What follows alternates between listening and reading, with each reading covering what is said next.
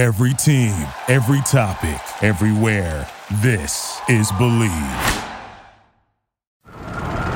Sadly, this is what home sounds like for many of America's heroes. During this crisis, many veterans are living on the street, sleeping on nothing more than cardboard. You can help. Donate at cardboardtoheadboard.org.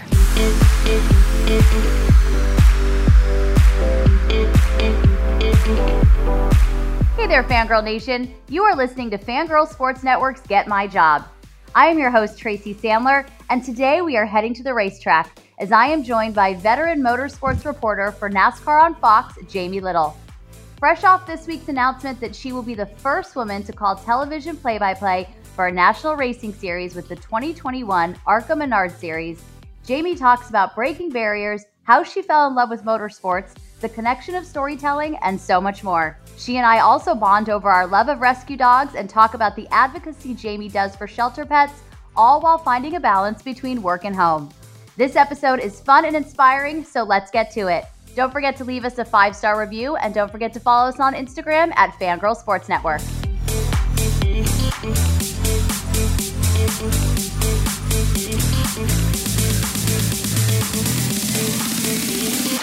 Jamie, thank you so much for joining me today on Get My Job. So good to be here. Thanks so much for having me on. Absolutely. I have to share, I'm very excited because I used to work at Fox Sports as an intern and then right after college. And when I first started working there is when they first started with NASCAR. And I worked for a guy by the name of Bill Richards, and I did a lot of logging of footage on tires and all kinds of NASCAR things. Oh my gosh. But spent many a day looking at tires, footage of tires. But I always think fondly of it because it was new and it was exciting and it was still cool to be a part of it. So having you on today is even that much more special for me. Oh, that's awesome. And you understand the world of NASCAR a little bit. I do. I definitely do. So I've definitely kept up with it and paid attention, all the way through because it's a little near and dear to my heart. So, awesome. So that was just an aside, but this is not about me. This is about you. And I would love to know when you first discovered your love of motorsports. I was quite young, actually. I was a little girl. I grew up in Lake Tahoe, California, and just the world, is outside. You want to do everything outside and riding dirt bikes, your friends having little four-wheelers. I just loved it. And then when I turned about 14, we were then moving, I had just moved to Las Vegas, and I met somebody that raced a sport called Supercross. And I fell in love with the sport. I just thought it was the coolest thing. And I started hanging around with the guys. I was just a tomboy, just wanted to fit in with them and have fun riding dirt bikes. But I was so intrigued by their lifestyle and everything that they sacrificed, their bodies, their educations, everything to reach their goals. And I just thought, I want to share these stories. I want to tell about these people. And I realized quickly after reading magazines and stuff that nobody looked like me. There were no females broadcasting or no females in the magazines as journalists. And something just told me then, like, maybe I should pursue this. So I literally started when I was 19, 20 years old, when I actually started being a journalist in the sport and fell in love with all of it. From there on, I never looked back. You mentioned telling stories, which obviously is such an important part of what we do. Beyond the play-by-play, et cetera, telling stories really can be so fun. What is it about storytelling that appealed to you? I think it's just the connection that people have with athletes or, anybody that's kind of in the limelight. Especially in racing, I think that people pick a driver or a rider, if it's motocross or supercross, that is like you. And then you root for them and you don't know about them and know their stories unless there's somebody in the middle telling you their story.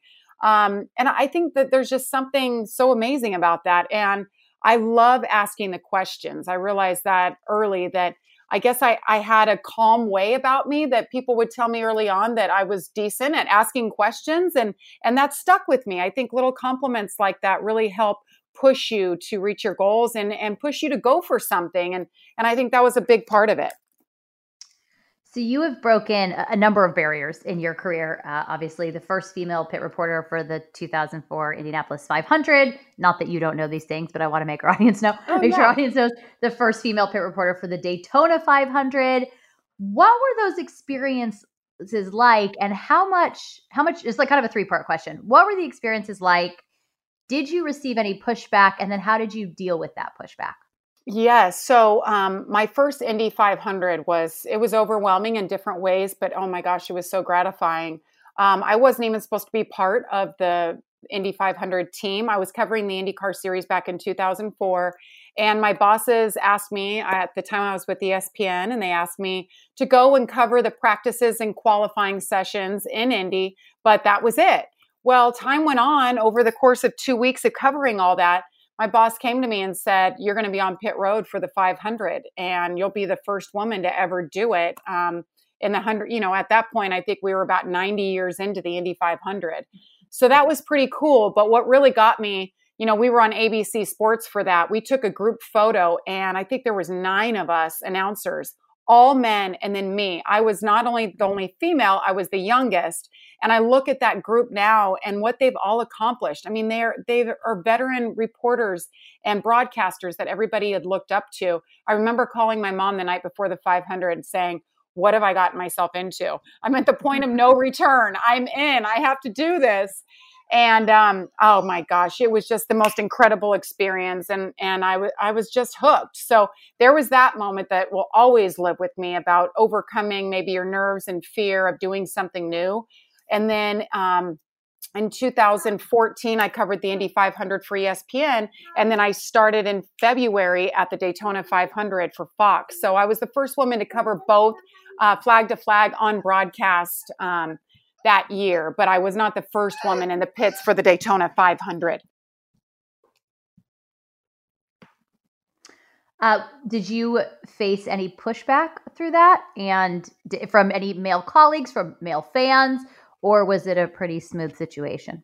I think it was pretty smooth. I'm sure there were naysayers or, those lifelong fans in IndyCar that they weren't used to seeing a woman, maybe didn't like it. And that's fine. And there's people like that to this day. I mean, it doesn't have to be a gender thing. It could just be a preference on the way somebody speaks or, the inflection or just the information. There's just different reasons that maybe you don't like hearing somebody. But I didn't have a whole lot of pushback.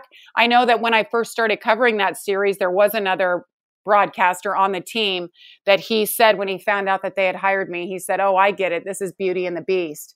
And I knew he wasn't too happy with the idea, but that really hasn't happened much in my career, thankfully. So going back to that and something you said a little earlier, I'm going to start with something you said earlier and then come back to this. You said, talking about overcoming nerves and the fear of doing something new. Were there any tools that you have to kind of deal with that, to calm yourself? Is it calling your mom? Is it some sort of breathing, or do you just jump right in and whatever will be, will be? Maybe something different. I think what it comes down to is knowledge is power. And I feel like nothing calms me like knowing my stuff. So I'll just jump in even more, study a little bit more, even if it's things that I won't use. Just knowing I'm that well prepared just gives me the power to go out and do it confidently. I found that always works for me. Just studying, working hard, always being over prepared for each situation, each race. And of course, I have my husband now that I talk to him constantly. He knows about all the ups and downs, the frustrations, the happiness. He shares in all that with me. So he's my rock. So I'm very lucky to have him to fall back on in those moments. And going back to what you said about the broadcasters that I see, this is Beauty and the Beast. And you said something very interesting. Also, sometimes it's inflection. There's certain things people don't like. What this podcast is meant to highlight women in the sports industry, but also to give tools to young women who want to be in the sports industry. How do you deal with that, whether it be on social media or just when you're out working? How do you deal with the people who say things that are just kind of just to be mean? Well, that's just the nature of it. I mean, especially with social media, thank goodness we didn't have this when we were younger, right? I mean, people can say whatever they want when they're hiding behind a screen. Nobody knows who they are. It's unfair, but it goes with the territory. You're going to get a lot of accolades. The last couple of days for me since this announcement, I mean, so many people are so happy for me and it's amazing to read, but I've been there, done that long enough that everything balances out. So there are going to be people that are envious or jealous or have a hard time seeing me succeed, or maybe don't like my style and don't think I'm the right person for it. I don't know. But you do read those comments sometimes, and it's frustrating. But, honestly, to me, when you put something out there, you write it, you put it out there in the world, it spreads the energy of that. And I think when you retweet something mean, like a lot of people do, it shares in that negativity. More people see it. It gives them more power. So when I read that stuff, I just put it away. I try to delete it from the post because it has nothing to do with anything. And I'm just a positive person. So I have a really good way of blocking those types of things out too. Well, you mentioned the announcement, and you are the play-by-play announcer for the ARCA, and I'm sure I'm going to mess up how to pronounce this, but the ARCA Menard series. Did I do it right? You got it. Oh my gosh, I'm so excited. See, you talked about preparation. There you go, ladies and gentlemen. So congratulations on that. That is so exciting. And I know you've done some play-by-play before. So you spoke of preparation. So how do you prepare for your play-by-play duties, and how does that preparation differ from hosting and pit reporting? Yeah, I did 2 practice sessions for the NASCAR Xfinity Series from the booth as play-by-play, and that's it. So I really haven't done much. I did it enough to know that it was something that really intrigued me, and I liked it a lot more than I ever anticipated. And when it comes to preparation, that's a really good question because I haven't done that first race yet. So I'm not sure the things that I'm going to want and need or the things that I can get rid of. But I am a reporter at heart. I'm a pit reporter at heart. And there is a way that I gather my information. There's types of information that I look for that maybe the next reporter doesn't. So I will continue to do that. I'll be talking with the teams, the drivers, collecting as much as I can. But now the tough part, I think, for my first race in Daytona is kind of taking off that reporter hat and putting it on my analyst, setting him up, knowing the answer. You set them up so that they can elaborate on those types of things. I want to add to it. I want it to be flowy. I want it to be conversational, but I don't want to just be a reporter throwing out all these different stories because that's now the analyst's job. When you did the couple of play-by-play things before, were you excited about that? Were you nervous? Were you, as you said, just intrigued? How did that play out? Yeah, I think it was honestly all of the above. Anytime that your boss at a network will ask you if you want to do something, I always say yes. That's just my nature. I say yes all the time. I will work around the clock. I am so dedicated and loyal and hardworking. And that's what got me this opportunity. So I think in that situation, it was like, heck yeah, I want to try this. It'll be so much fun. It was nerve-wracking. It's just a different style when you come on the air, like for Daytona. That's what I'm thinking about. How am I going to bring us on the air? What's my style going to be? What's my flow going to be? I do know that if I am myself, I will make people enjoy their time watching us. I'm high energy. I'm passionate about what I'm talking about, and I know what I'm talking about. So hopefully that carries through like it usually does, and people enjoy the conversation and they enjoy the newness of having that female there talking with the male. You said you always say yes, which is something we talk about a lot on this podcast, being open to opportunity, saying yes to opportunity.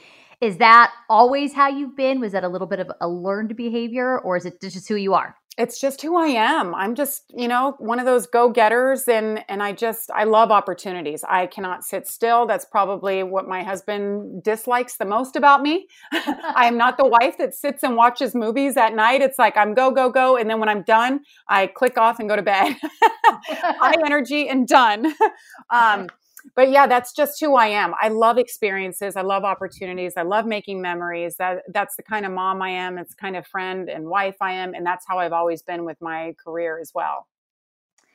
Let's talk about being a mom a little bit. I wanted to ask you how you approach balance, even though I got to be honest, I kind of hate that word because I don't know if there's any such thing as true balance all of the time, but how you approach that between your professional life and your personal life. And then I want to talk a little bit about how that's potentially changed during COVID. Yeah, that's really interesting. I'm actually looking at this one thing I have hanging in my office. It's an article that was written in a newspaper in Las Vegas where I used to live. And the title says, New Mother Balances Tug of Home and Pit Road. And that always stood out to me because it really was, it was all about me and all about the career. And then the family came along, kids came along.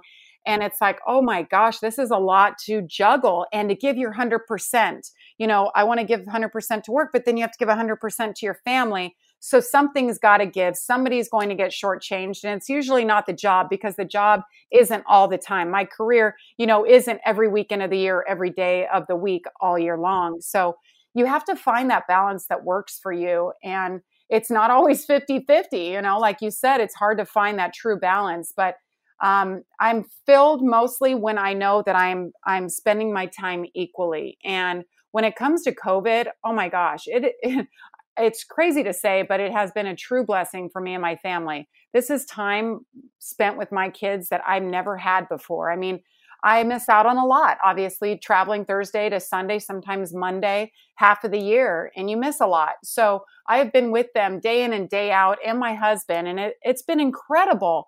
But then at the same time, you spend so much time with them that when you have to get on a plane again, it's like, oh man, I know how much I'm going to miss now when I'm gone for a few days. So it's always the tug. I think that there's that guilt that you have. Apparently it runs in all women that are business women and balance being moms. It's just, you have to learn to live with it and give your best in all ways. And it's tiring. It takes a lot of energy to keep it up on all sides. So again, that's where my husband comes in and helps balance all of that. And was there an adjustment in figuring out, okay, I'm going to have to give 100% to work at this time, which means I'm giving a less percent at home, but in 3 weeks, it's going to be 100% at home and I won't have to worry so much about work. Was that an adjustment? Or was it just kind of, again, like you've done with everything else, you kind of jumped right in? Yeah. And, I still go through that. Usually when we go to Daytona, I know I'm going to be gone probably 7 to 8 days. And this year I did Westminster Dog Show, went straight to Daytona. I was gone for 9 days. That's a lot for me, because usually I'm gone a solid 3 days from them. But, it breaks your heart. But at the same time, when I'm away, I can focus on work 100%. It's the ideal situation, because we all know when you try to work at home and you have kids running in and out like I do right now in the office, it's hard. It's hard to give your 100% focus to something. And I feel for everyone having to do this and juggle, especially when you're making national TV on a Zoom in your office and your kids and your 4 dogs are running around. It's stressful. That is stressful. I have 2 dogs, and I definitely want to talk about dogs. We're going to talk about that next, since you brought it up. But I have 2 dogs, and they have made some appearances on our Zooms, and I cover the 49ers. And one of my dogs made an appearance on a Zoom with Jimmy Garoppolo, and he was a very good sport about it. But she had plenty to say before I could get out what I needed to say. But that's just, that's part of what we're all dealing with right now. And yes. It's certainly been an adjustment. So you mentioned the Westminster Dog Show, but you and I also share a love of rescue animals, for whom you've done so much work. Can you talk about where the passion for that began? Yeah, I think that's just, again, growing up in Lake Tahoe, being an outdoors kid, I had an affinity for animals, just anything with those little faces.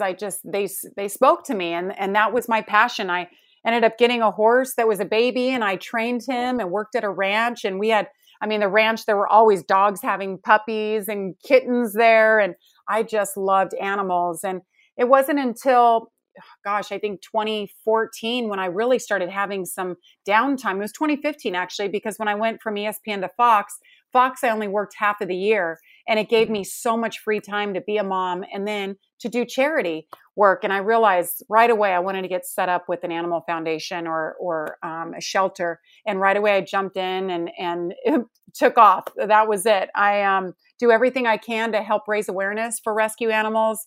I do something called a shelter surprise. So at a lot of the stops that we go to for NASCAR, I'll find a shelter and I'll see their needs list, and I'll show up with a bunch of things to donate.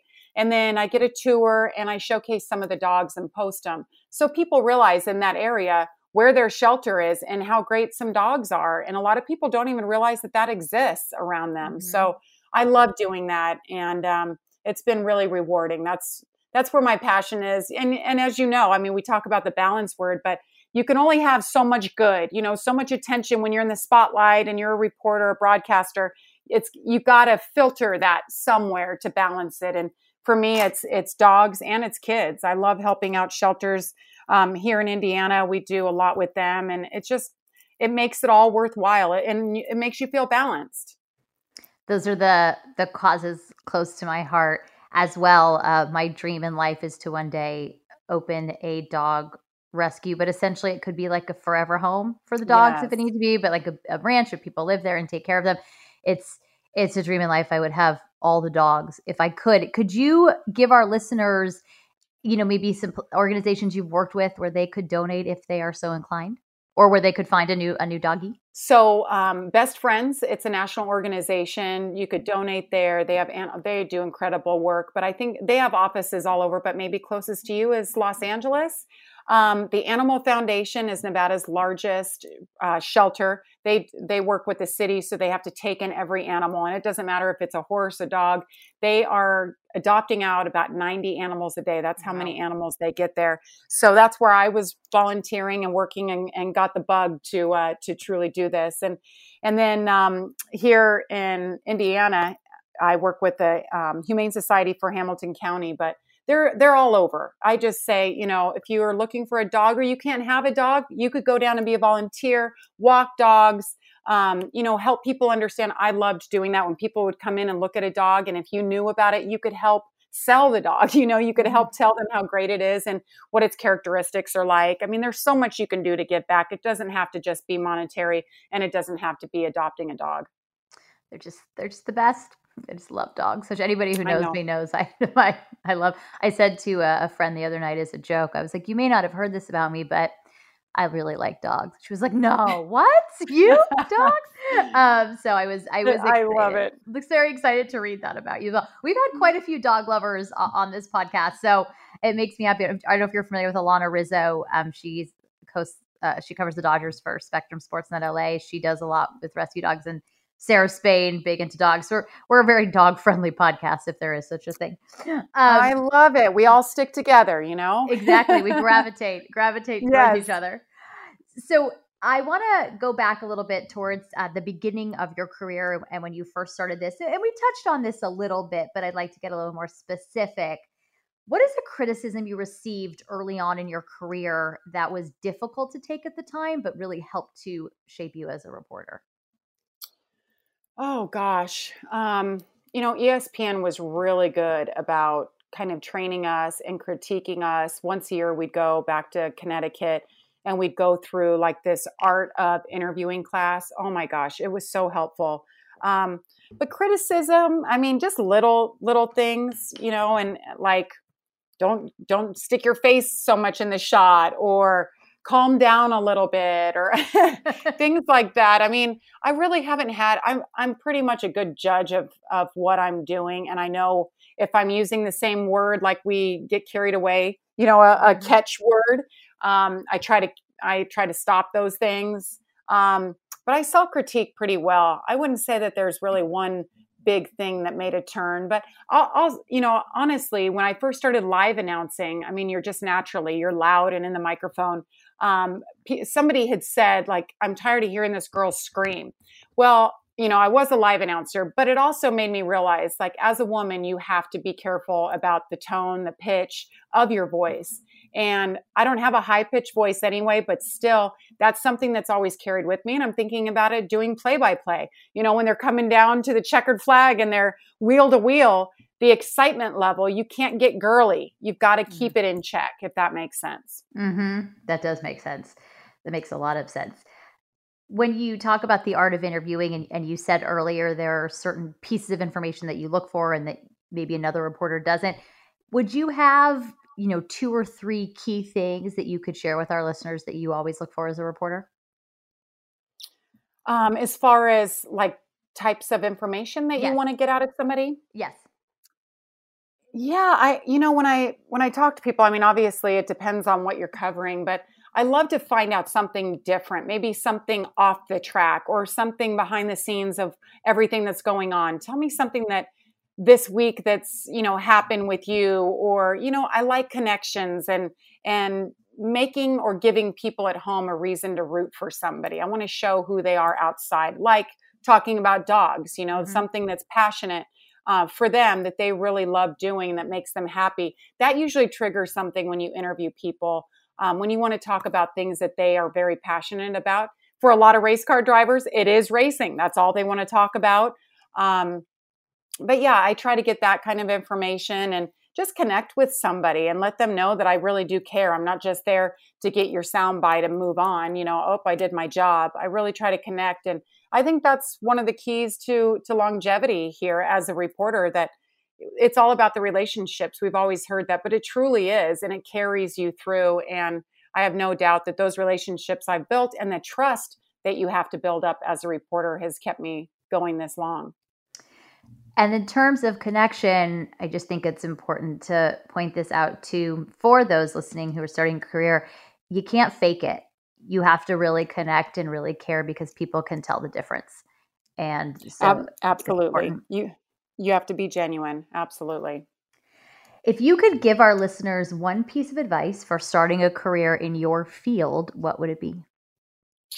Well, I always say that if it is racing, or maybe it's snowboarding, or maybe it's football, if that's what you really want to do, that's what you're passionate about, you need to start wherever you can. Like, go to the local dirt track or your local track where you live and just offer up your services. I will announce, I'll do this. I'll go out and gather nuggets, news for you guys, and do the research behind it. Do whatever you can. I paid my dues for, I think, 3 years before I even got a paycheck, because that was not important to me. I was going to college and I just palled around with this guy who shot stuff for ESPN from Moto World. And I got to be the one off camera asking the questions. That's the best thing that you can do. If you could tag along with somebody and you can write the questions, ask the questions, you're getting in front of people, but you're not on camera. That is the best way, I think, to learn. And you know what, for me, I got a job being a live announcer. That helped me so much when it came to live television and thinking on your feet. There's little steps like that I think are really important to succeeding at each level.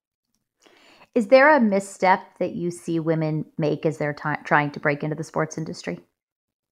I think a misstep is that they see the stars. They want to be a star. They want to be a celebrity. They want all the attention on them. And that's not what it's about. That's what you're rewarded with when you put in the hard work and you make it. There's so many women now. It is so competitive. I mean, everybody wants to be a broadcaster, right? It seems like everybody wants to be a sports reporter or broadcaster of some sort. And you have to stand out. You have to be different. You can't use sex to sell. That has sailed. That ship has sailed a long time ago. You have to be genuine. You have to be a hard worker. You have to outwork the person next to you. Be authentic, and don't be afraid of doing something that you feel is below you to, like I said, I'll go out and get the notes and be the researcher if that's what it takes. I mean, I still do some jobs like that just to keep me in it because I truly love it so much.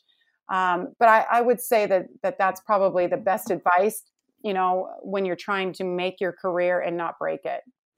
It's great advice. And I have young women reach out to me a lot, and I'll talk to them about, where to start. And they're saying, I don't know where to start. I say, go to your local radio station, go to your whatever you can do.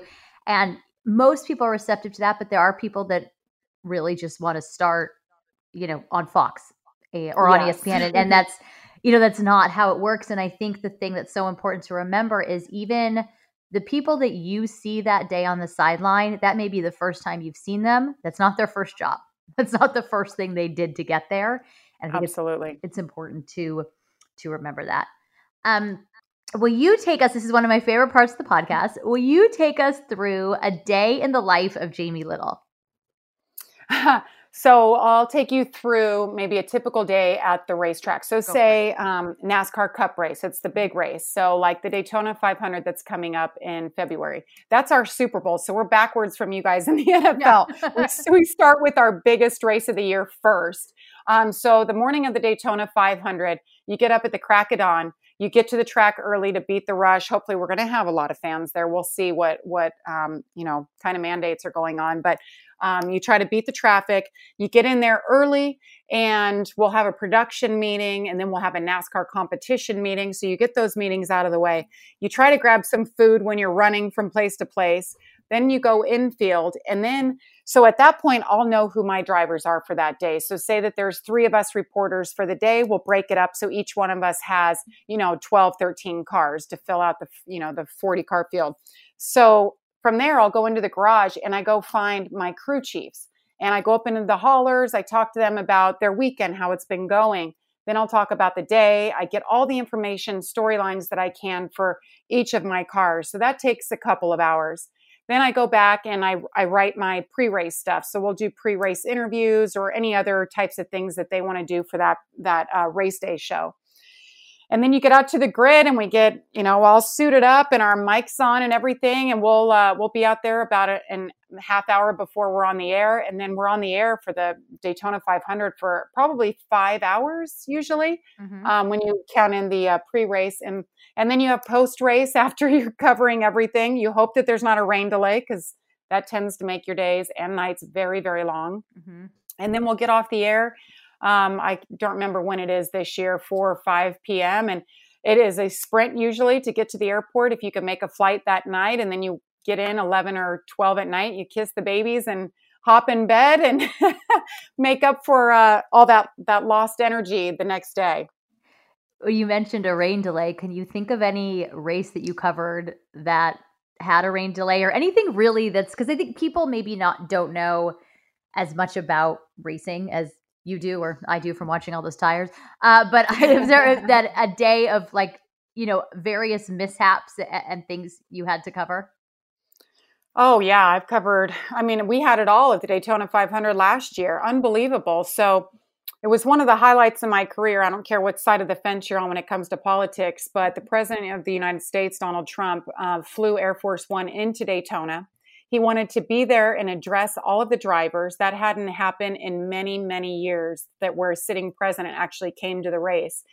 And I was asked to interview him. So I had to go through all the briefings with all of his Secret Service. It was the most incredible experience. And then he and his wife, Melania, came out. It was all like down to the second. Everything was mapped out. The snipers are on the roofs. It was unbelievable. So we're at the front of the grid. I do the interview. It's an incredible moment. People are so excited that this is happening. Plus it's the Daytona 500. So they pace the field basically to start the race. Off goes the president. Air Force One is flying out as the race starts. Amazing. 20 minutes later, the rain comes in and it washes everything out. So all of that, our ratings were huge at that point, and the rain came in and it literally shut us down. So we had to come back to race the next day. So we have this great race going on. It goes into the night. We're in, under the lights at that point, and the finish line. We have one of the most spectacular wrecks we've seen, and Ryan Newman is involved. And we don't know at this point if he's been killed or not. He's unconscious, and I have to do the winner's interview. So Denny Hamlin goes to Victory Lane. I meet him there, and I have to tell him, we don't know what the condition is of Ryan. So just so you know, keep it toned down. It's not a big celebration right now. So that's an example of where things can go wrong. And then on the other side, where it's like everything is amazing and the energy is like, you can't describe it. And Ryan ended up being fine. He ended up being fine. He was knocked unconscious for a while, but he, no broken bones. Amazing. He walked out of the hospital. I think it was 2 days later with both of his girls holding his hands. So it was incredible. It was the perfect way to end it, but it was very scary for all of us that night. Well, and you bring up something really important because this happens, in racing, but of course it happens in football. There are terrible injuries that happen. And I think it's so important as a reporter to know your various levels and how to handle a situation. And I think that's an important skill that's important for budding reporters to learn. Absolutely. And, that's one of those things I don't think about automatically when you ask about, keys to telling people as they're coming up. Mm-hmm. That is a huge one. And I remember early in my career, because I covered the X Games for 13 years. X Games, we all know. You see horrific injuries every single X Games. I'm reporting on broken this, broken that. It's incredible. He was knocked out. I reported on somebody, I think it was 2012, maybe. Two brothers racing, they're doing freestyle motocross on their jet ski or their snowmobiles. And this one guy crashed and was carried off. So he's over my shoulder. I'm on camera talking about, like, his brother told me he hit his head. He's up. They're helping him walk off. It looks to be okay, but we're not sure he's going to go for further evaluation. He died the next day. Oh, God. And those are just moments that right there, when you have to be so careful about going on camera and talking about somebody being okay. I said he hit his head. This is exactly what I was told. And he's going in for further evaluation. You can never assume they're going to be fine. He's getting helped off. You don't know what those internal injuries are. And that was, I mean, unfortunately for a lot of us, we have to learn as we go. Mm-hmm. But tone is so big, and information and accuracy is key. You know, it makes me think a little bit of what you said about it's not about the attention, and it's stories like that. And that brings that home a little bit. You have a job to do. You're reporting. It's not about being famous. It's not about the attention. It's about telling the stories and sharing information. And the rest of that may or may not come later.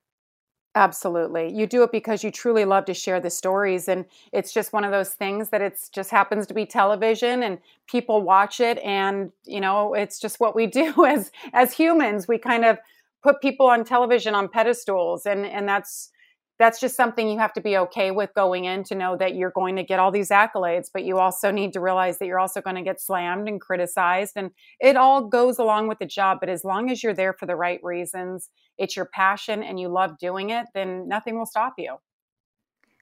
And before I let you go, because I think that is an excellent place to end this part of the podcast, it is of course time for 5 fun facts. So Jamie, if you are ready, I will present 5 fun facts with Jamie Little.